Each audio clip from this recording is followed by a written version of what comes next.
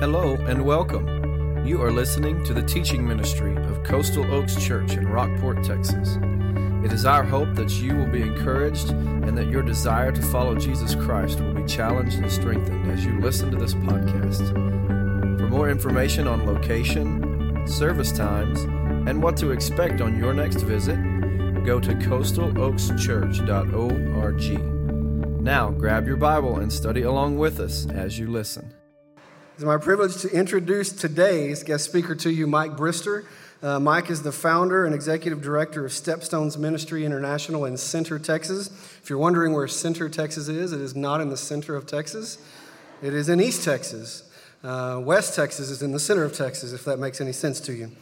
So Stepstones works to mobilize the church for global impact through teaching the heart of the Father to the nations, training people to go, and taking them into nations where the gospel opportunities already exist.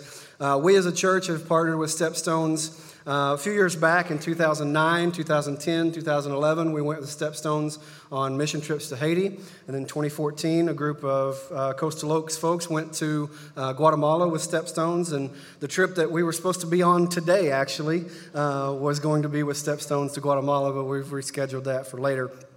So Mike surrendered to full-time ministry in 1983. He's a graduate of Stephen F. Austin University in Nacogdoches, has been a high school coach, a youth and activities minister in a church, has enjoyed 35 years of marriage to his wife Lori, and has 3 grown daughters and 1 granddaughter. On a personal note, Mike has been both a ministry mentor and a friend to me since my college days at East Texas Baptist, and someone whose input I highly value and regard. So, church family, would you join me in welcoming today Mike Brister?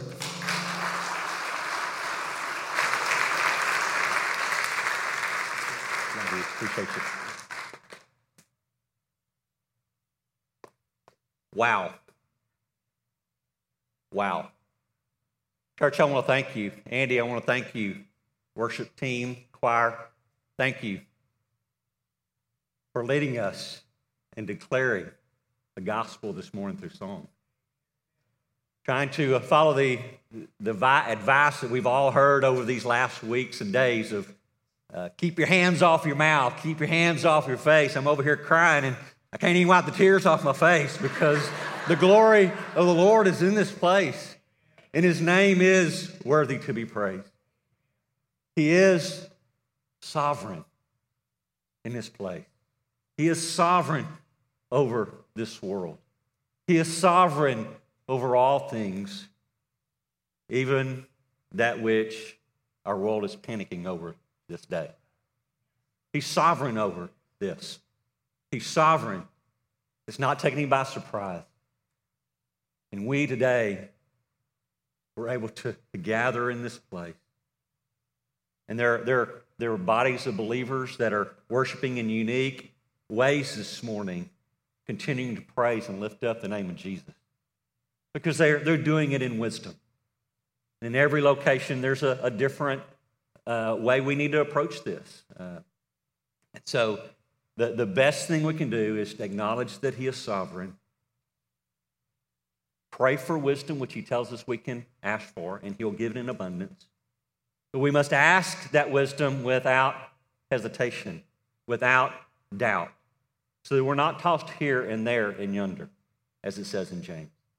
Let's not be tossed by the waves of this news and this saying good things, this saying bad things, this saying. Let's keep our eyes on the author and the perfecter of our faith as we read in Hebrews.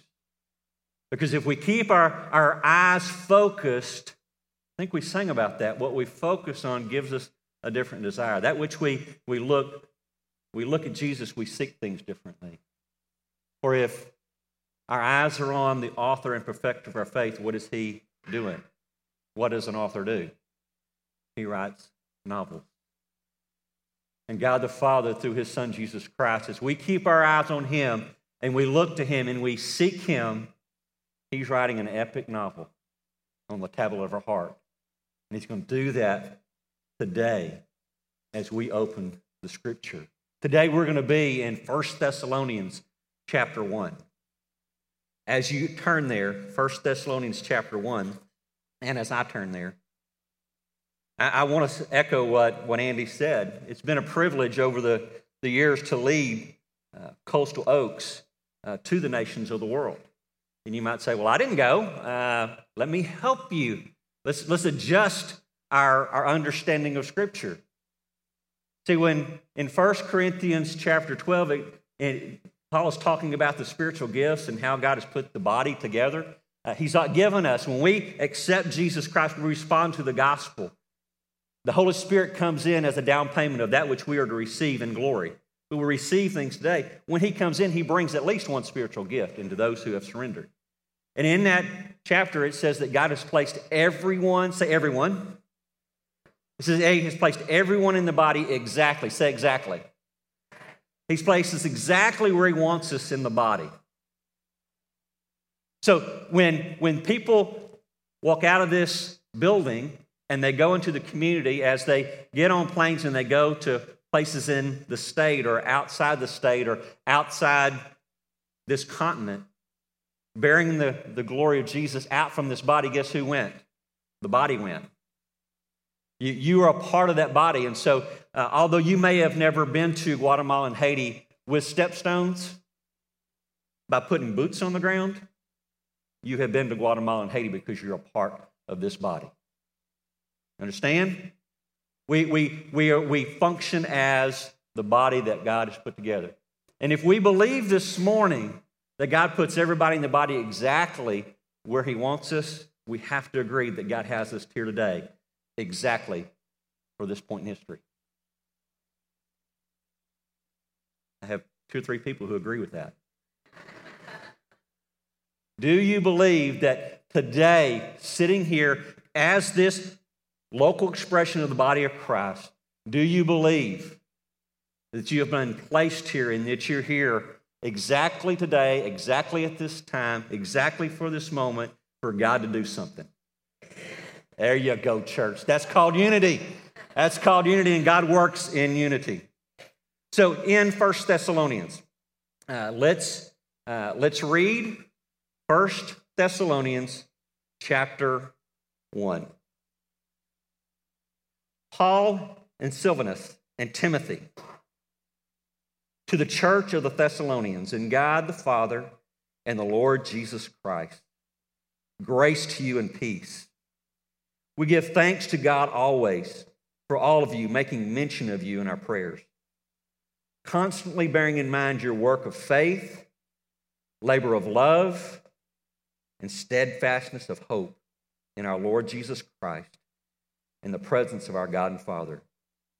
Knowing, brethren, beloved by God, his choice of you, for our gospel did not come to you in word only, but also in power and the Holy Spirit, and with full conviction, just as you know what kind of men we proved to be among you for your sake.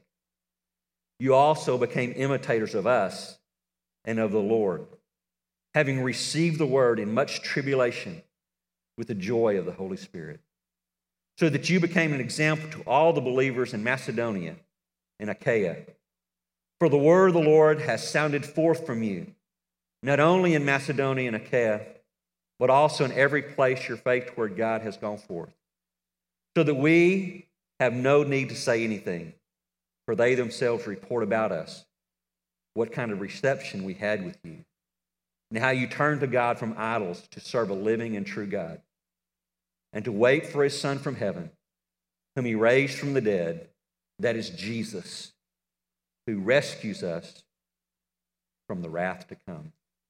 Would you join me in prayer? Father God, as we have read your word, have we declared the gospel this morning through song, as we walk back through that which we have just read, Holy Spirit, we ask that you would divide the word, that you would touch every heart that is here with the word and the ministry and the encouragement and the conviction for the purpose for which we are here this morning. For the amens were said that we believe that we were placed here not by accident this morning, but you've placed us here for this point in history. And so, Father, we ask through the ministry of your Holy Spirit, empower the word to touch every heart.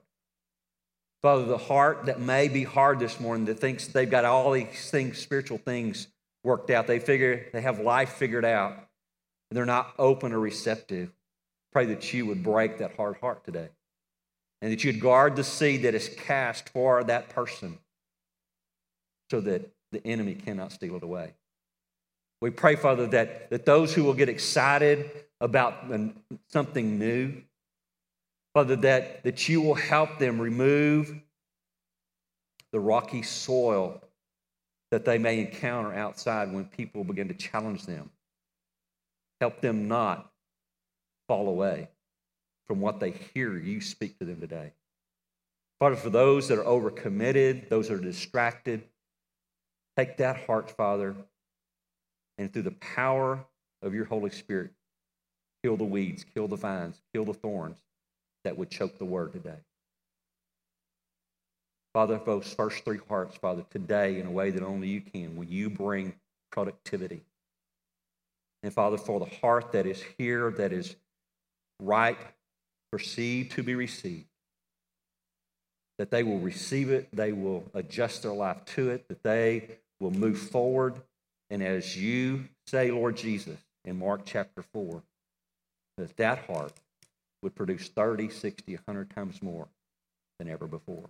And may that be true for this body of believers and body of believers worshiping in unique fashions this morning.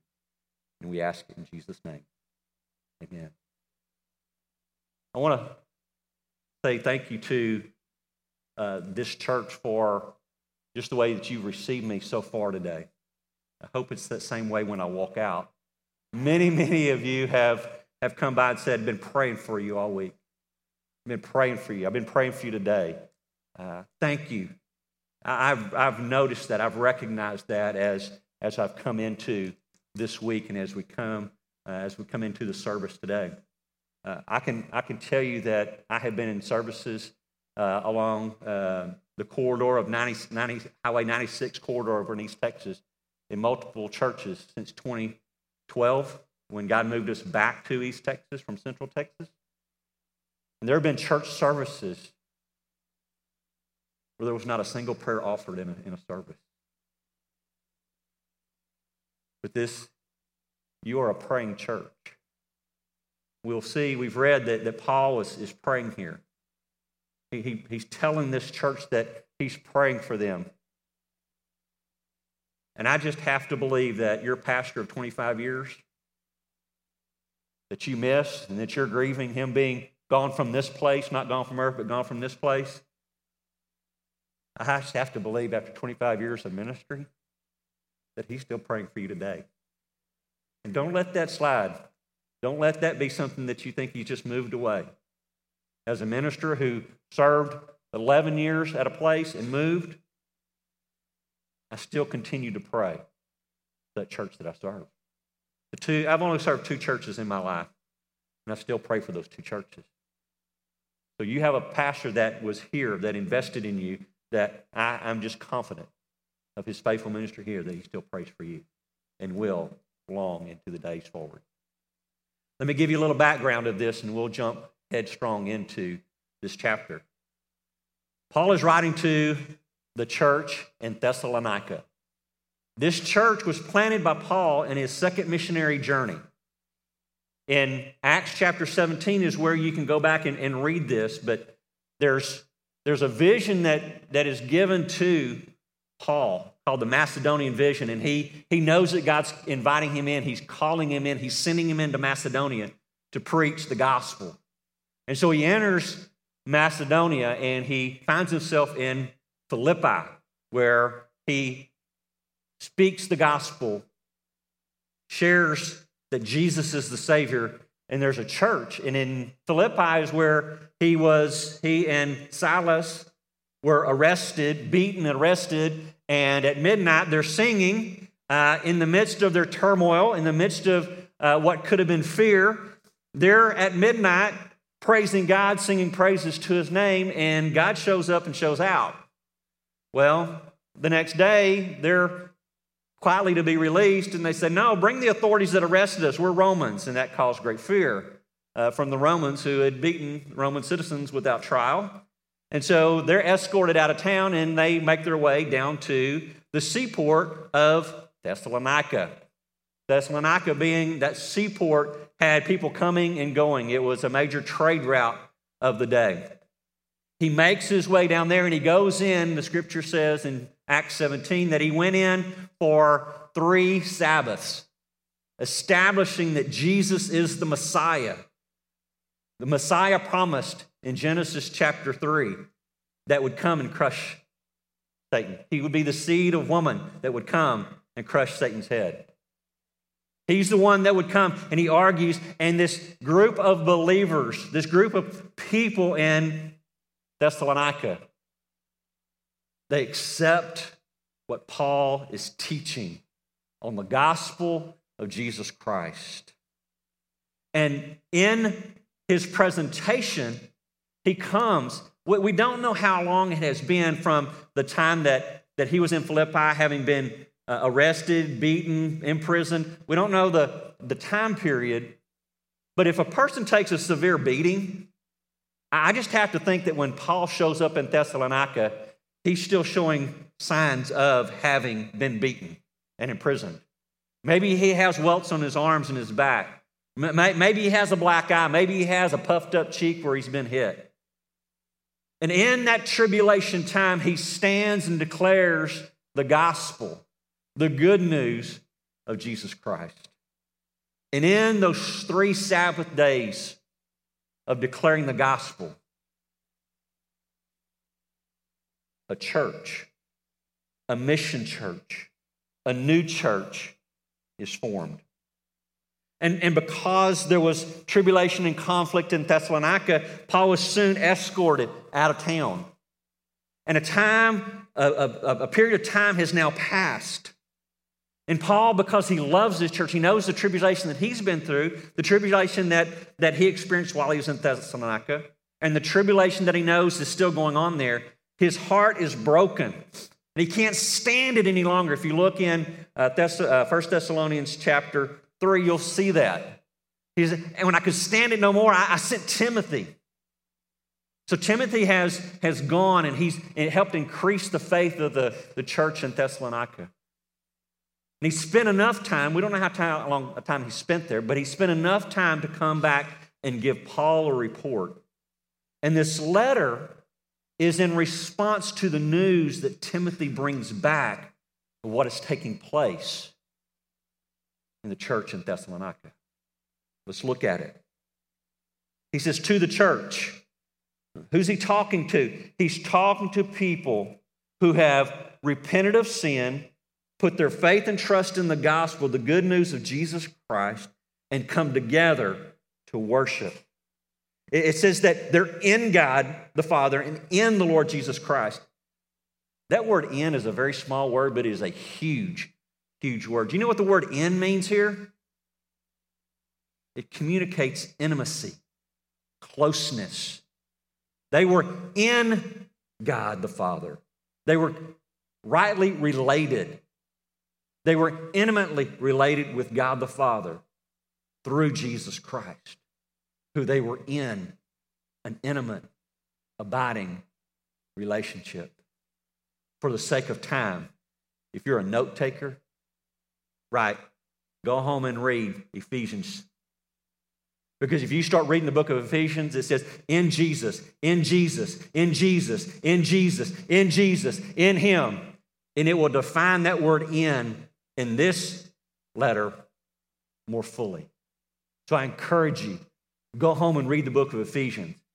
Highlight, underlines, underscore, however you need to note every time it says in Jesus. It's the things that we are when we are rightly related, intimately related with Jesus, and it will set your soul on fire. Come, Lord Jesus. May that be what happens as you digest Ephesians in the next day or two. So he's writing to this body of believers who have trusted Jesus Christ. They're intimately related with the Father through an intimate relationship with Jesus. They've received the grace and they received the peace that only Jesus can give. You know what peace is? Peace out, dude. Peace is completed. Say completed. Peace is completed reconciliation. When we come into a relationship with Jesus, an intimate relationship with Jesus, we are reconciled. Our sins that are on our side of the balance is transferred to Jesus. And the scales balance out because He now holds those. We're reconciled and there's peace. When you have a conflict with your spouse or a child or a friend or an employee or a neighbor and you set things right, what happens? There is, say it, that's what we're talking about here. There's reconciliation. Completed reconciliation brings peace. And this church, because they were in the Father, in the Lord Jesus, had received the grace of Jesus, experienced the peace because they were in completed reconciliation with Jesus. And Paul goes on to say that he's praying for them. He's praying constantly. In verse 3, he says, constantly praying in mind of your work of faith. Church, to walk in faith requires work. Not working for your salvation, but working out your salvation, as it says in Philippians chapter 2. Work out your salvation with fear and trembling, for it is God who is at work within you to will and to work for His good pleasure. It requires a working faith. And Paul's saying, Church of Thessalonica, Timothy has come back and I'm bearing in mind, I keep in mind the work that you're doing, the work that's going on. What's the work? Drop down to verse 9 real quick, because there we can identify a work that's going on. The work that's going on is they're turning from the idols of Thessalonica, the idols that they used to worship, they're turning from those idols to a living, breathing, active, working God. That's faith. Are we turning our eyes to a living, loving, working God this morning? He says, I'm praying for you and I'm constantly bearing in mind the labor of love. What's the labor of love? Go back to verse 9. How you turn from the idols to serve that living and true God. Coastal Oaks,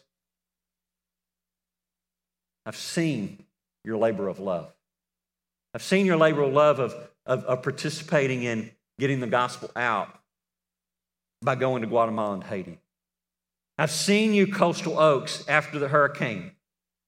What was it, Andy hit? Where'd he go? He's back there. What was it? You left with the family and came back the Sunday, and the hurricane hit on Friday, and you came back Sunday. I think when I arrived with a load of stuff that we unloaded back here, I think it was Thursday or Friday of the next week. I brought a whole truckload of chicken back. Maybe some of you ate some of the chicken that I brought back, and I got some amens from the sisters in the back row.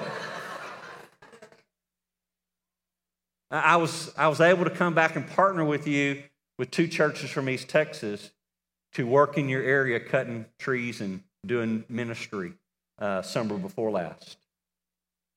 And it's an exciting to see a building destroyed back in the back today, right? Your labor of love continues. Keep your eyes on Jesus. Keep that labor going. Serve Him. Serve Him with the gift that the Holy Spirit brought in you that empowers you to do the work of the service in the church. Continue that labor of love as the church in Thessalonica was doing, and Paul was reminding them. And he says, I'm reminded of the steadfastness of the hope in our Lord Jesus Christ. Look at verse 10 down at the bottom. What's their hope? Their hope is that they're waiting. It's not sitting down waiting. It's a binding, twisted binding of intimacy with Jesus. They're waiting for Jesus to return from heaven. They believe that Jesus is going to return one day. Do you? Do you as an individual, do you as a church, do you live in anticipation of Jesus Christ, the hope of Jesus Christ returning to take you to full glory? That's what Paul is saying this church is about. We need more churches in the United States, in the Bible Belt, believing, living, active, missional, on mission churches that are walking out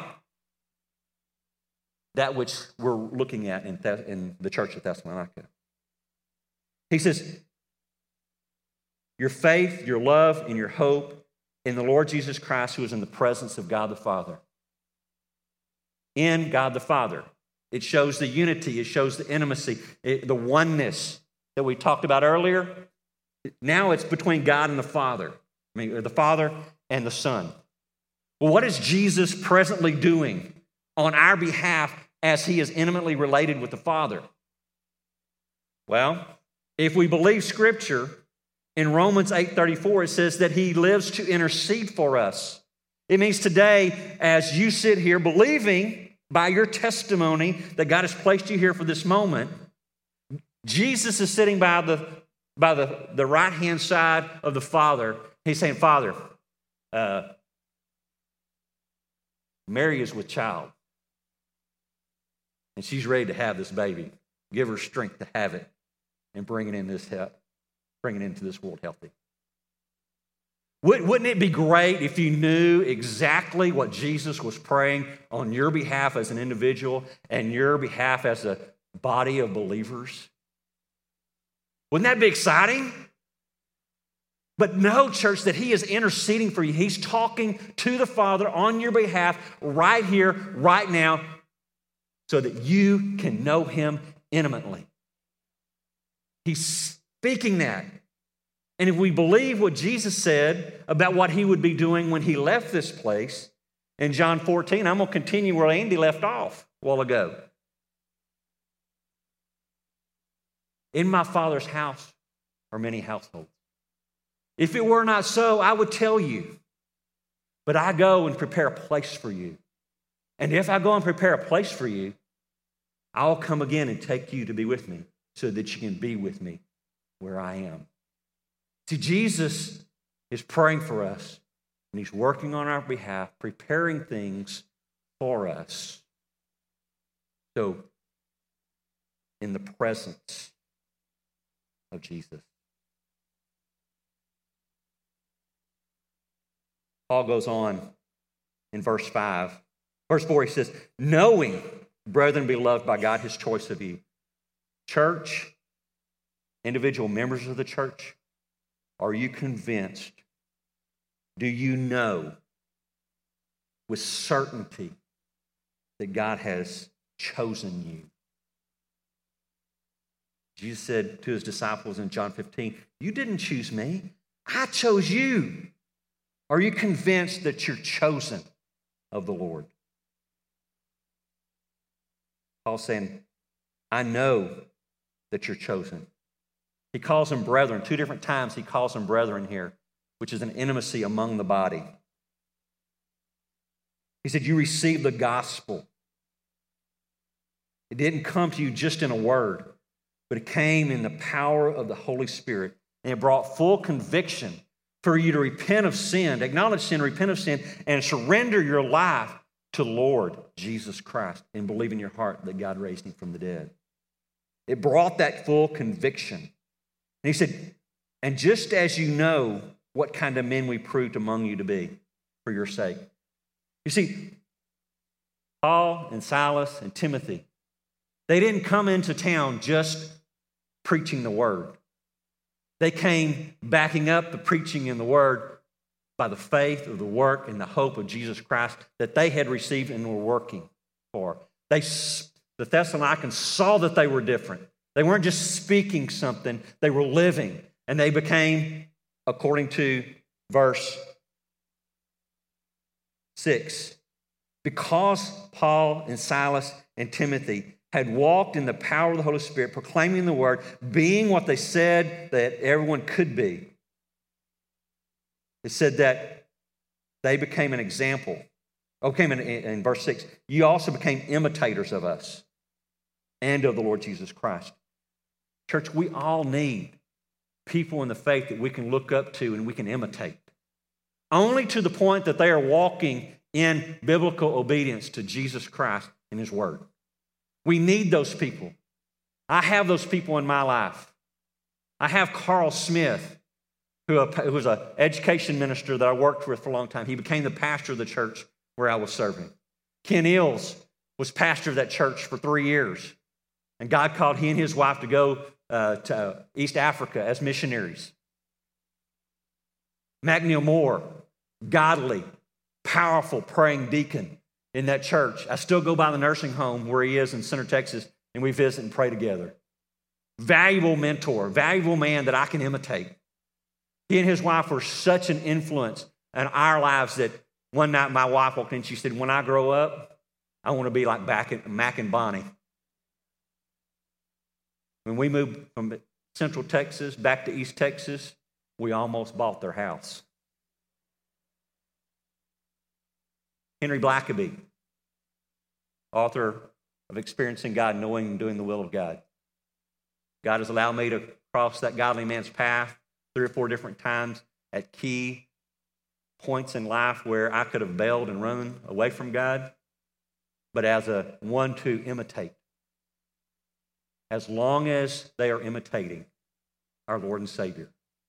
We need those people, but we also need to be those people. As this church was being, they began to imitate what they saw and what they were taught. It says that they received the word. Church, as you have been faithful to, as you've been faithful to proclaim this morning, as you will need to be faithful to in the future, you need to constantly be receiving the word of God. If you look over in chapter 2 of 1 Thessalonians 13, it says, for this reason we also constantly thank God that when you received the word of God, which you heard from us, you accepted it, not as the word of men, but for what it really is, the word of God. You will need to make sure that you stay intimately related to the Father through the Son in his word, empowered by the Holy Spirit. Receive the word that is preached as long as biblical teaching. Receive the word of God as you have your personal study time in the word.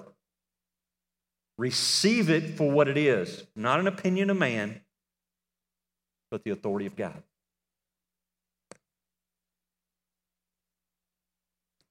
The Thessalonians, they received it in tribulation. They saw the tribulation that brought Paul and Silas and Timothy to Thessalonica the first time. They saw those 3 men run out of town. They had experienced tribulation on their own from the time Paul left to the time that they received Timothy back and then received this letter. There's going to be tribulation in these days, but greater is he who is in me than he who is in the world. Greater is he who is in me than any virus that may attack me. Because even if it does take me out and I'm a follower of Jesus Christ, what are we losing? We're gaining glory, right? So don't fear. Be wise. Be in the Word. Know that tribulation's coming, but stay true to the Word. So they received the gospel. They became imitators. That means they adjusted their life to the Word. They received the Word for what it was. And then the Word sounded forth from them. We have a great opportunity, church, in this day to be proclaimers of the goodness of God, to be proclaimers of the excellencies of God, to proclaim that God is the God of provision, even when we go to the grocery store and there's no toilet paper. God is still the God of provision, okay? And we need to declare that as we go, as we walk out of these walls. We've got to declare the word that we know, the word that we are given, the word that we receive, the word that we've adjusted our life to. Why is that important?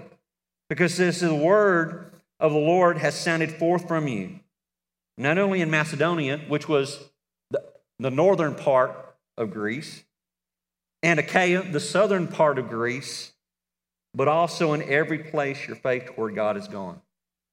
Being a seaport town, they got on ships and they went to other parts of the world, taking the word, proclaiming the word. I'm not a preacher. Yes, you are. Preacher means you're a proclaimer. You can tell the things of God. You can tell the word of God that you know. You can tell of the gospel of Jesus. You can share those things. So as they got on these ships and went to the known world on these ships, they took their faith, they took and proclaimed.